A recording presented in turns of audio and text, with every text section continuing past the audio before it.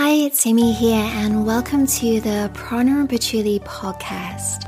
I'm a restorative yoga teacher, and this is where I share my practice notes, self-care tips, spiritual tools, and guided meditations for less stress, more flow, and living your highest purpose. If you haven't already, be sure to hit subscribe so you never miss an episode.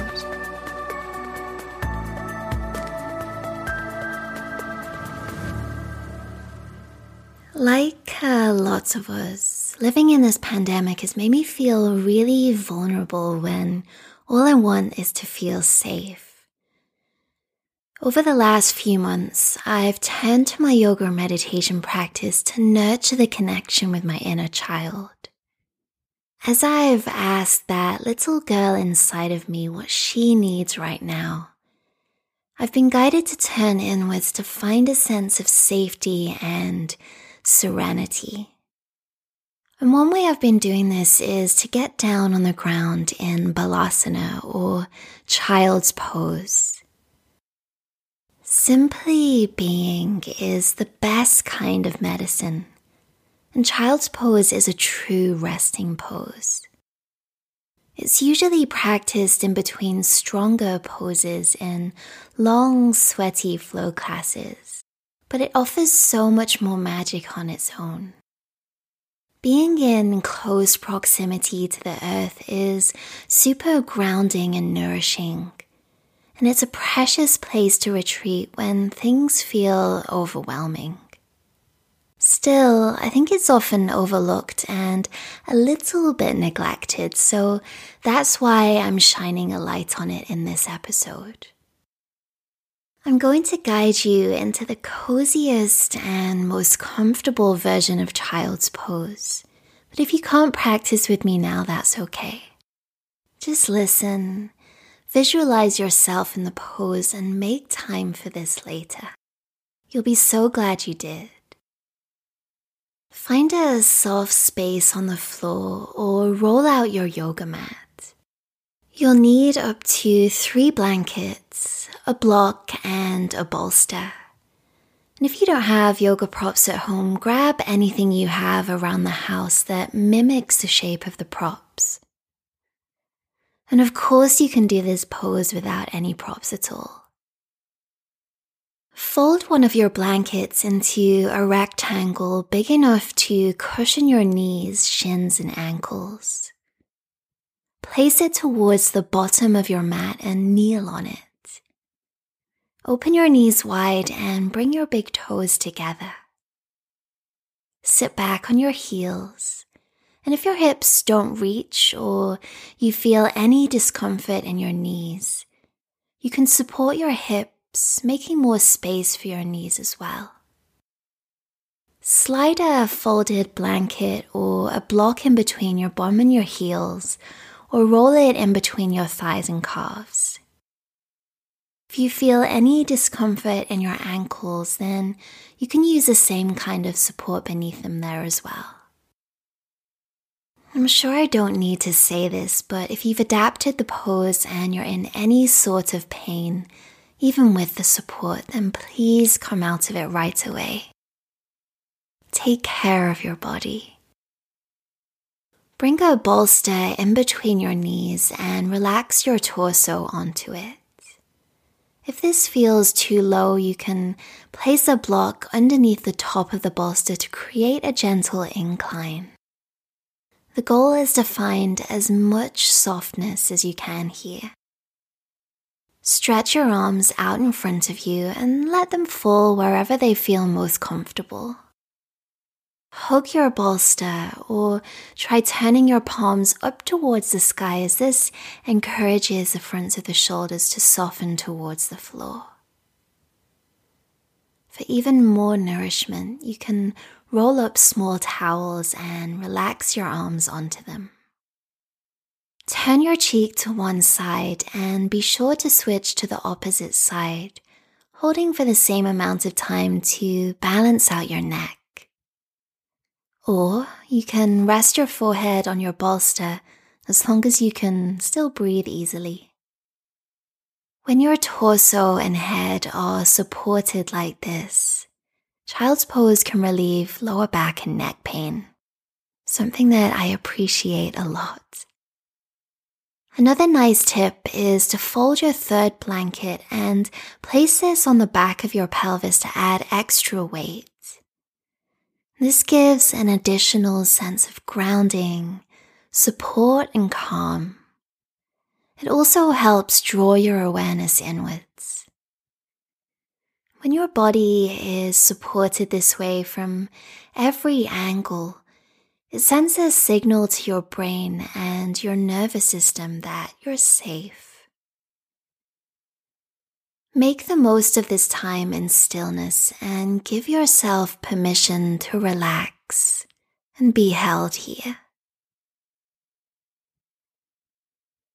If you're practicing without props, simply open your knees wide. Bring your big toes together and stretch your arms out in front of you, relaxing your elbows and shoulders. Melt your chest and belly down in between your thighs, your heart dripping towards the ground, and the weight of your pelvis surrendering to gravity. This variation might serve you if you're pregnant, as it gives you space to relax your belly in between your legs, but you may wish to skip it altogether. Listen to your body and follow what feels right for you, whatever that looks like today.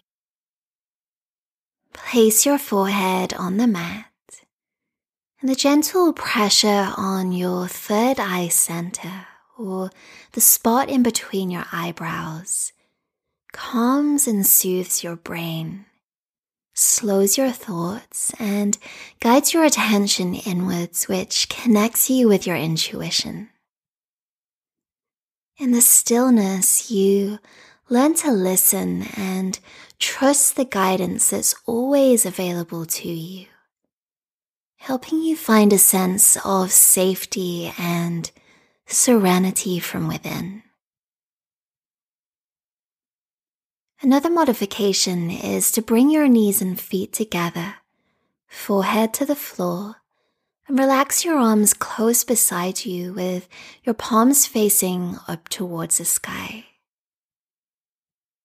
If you want to see a visual demo of this, check out the show notes over at pranapachuli.com/blog/014.